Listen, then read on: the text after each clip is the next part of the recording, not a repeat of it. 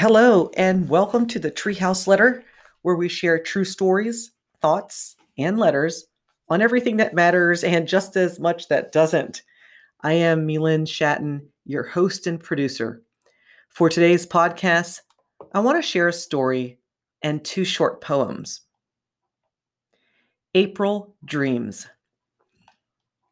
The bleachers were full, and folks were talking, but I didn't hear a sound. They got up to join their teams. I had a boat oar shaped like a wooden spoon, tall as me. I wouldn't be joining the other teams. I was headed out to the water with my friend, who had an oar just like mine. I never was one for the water. I love water, don't get me wrong, but I don't like being out in it or on it for any extended time. I have a healthy regard for water. So it was strange that I would be heading out to row to be on the crew team. I figured wrong. My friend and I were welcomed by a boat captain, his face unshaven, eyes dark.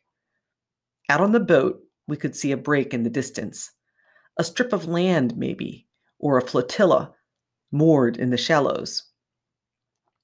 "Is this as fast as it goes?" I asked. The captain's eyes narrowed. The bow lifted out of the water, and we were halfway to the break when I looked back at him, worried that he wouldn't make the turn. He cut hard left, and my friend fell out. Thrown, actually. I can see the arc of her body like a swan dive, out and away from us.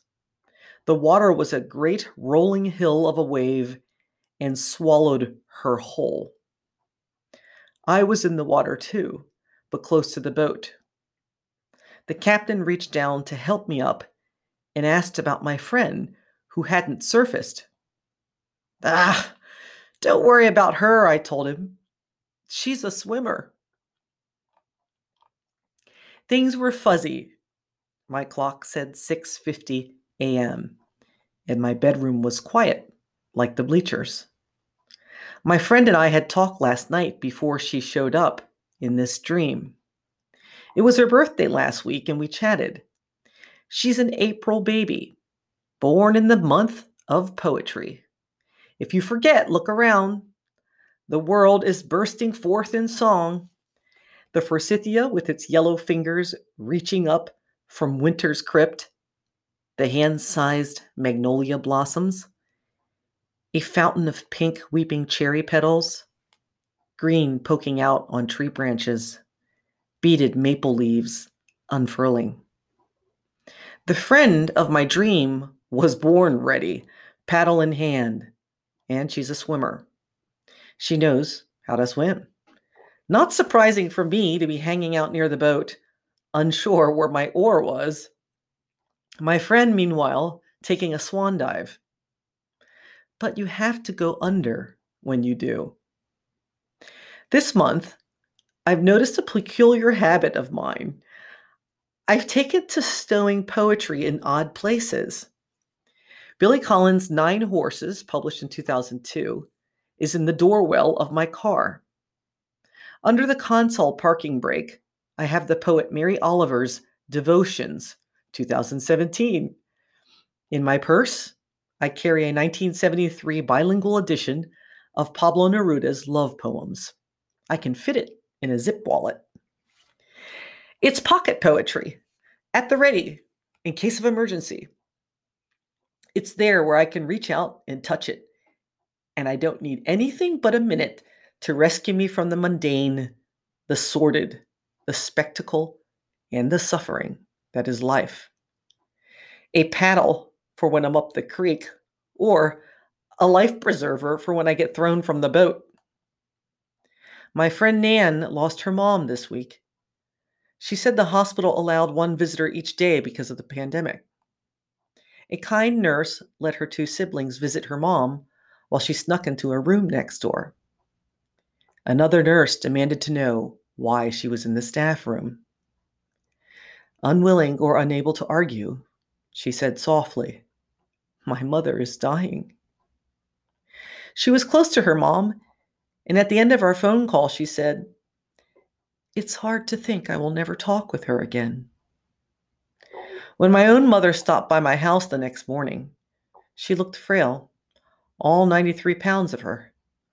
I watched as she walked in, slumped and slow.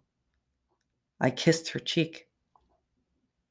Such are the times in our lives sandwiched between youth and age, children and parents. Yoel Hoffman compiled the extraordinary poems of haiku poets and Zen monks uttered on the verge of death. They are strangely comforting in the way that walking in the cemetery can be.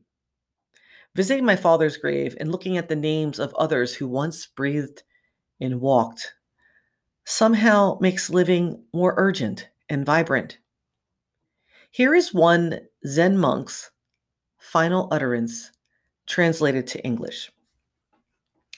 The monk's name is Musho Josho.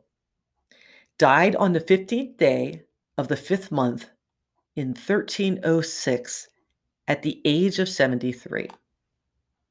Here it is, the translation. When it comes, just so.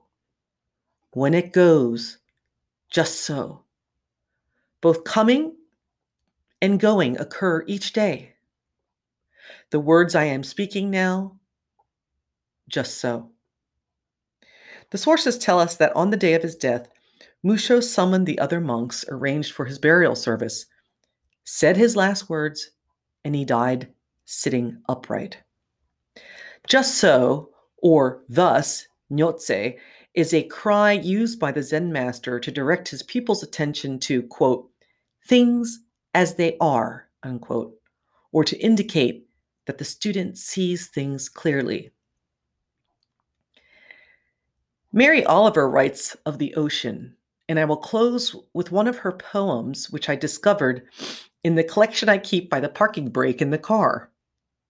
From her 2012 anthology, A Thousand Mornings, it seems fitting after my dream. The title is The Poet Compares Human Nature to the Ocean from Which We Came. The sea can do craziness. It can do smooth. It can lie down like silk, breathing, or toss havoc shoreward. It can give gifts and withhold all. It can rise, ebb, froth like an incoming frenzy of fountains, or it can sweet talk entirely, as I can too. And so, no doubt, can you and you. Fun fact, Mary Oliver, who is the poet for that poem, is the winner of a National Book Award and the Pulitzer Prize. Her work has been inspired by nature.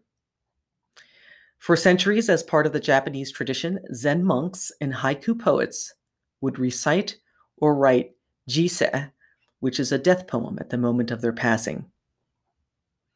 That's the end of today's podcast. Please visit thetreehouseletter.com to learn more about the poets and works mentioned in today's podcast, as well as to discover the answer to the riddle in my last podcast, Two Truths and a Lie, for April Fool's Day. Happy spring to you, and thank you for listening.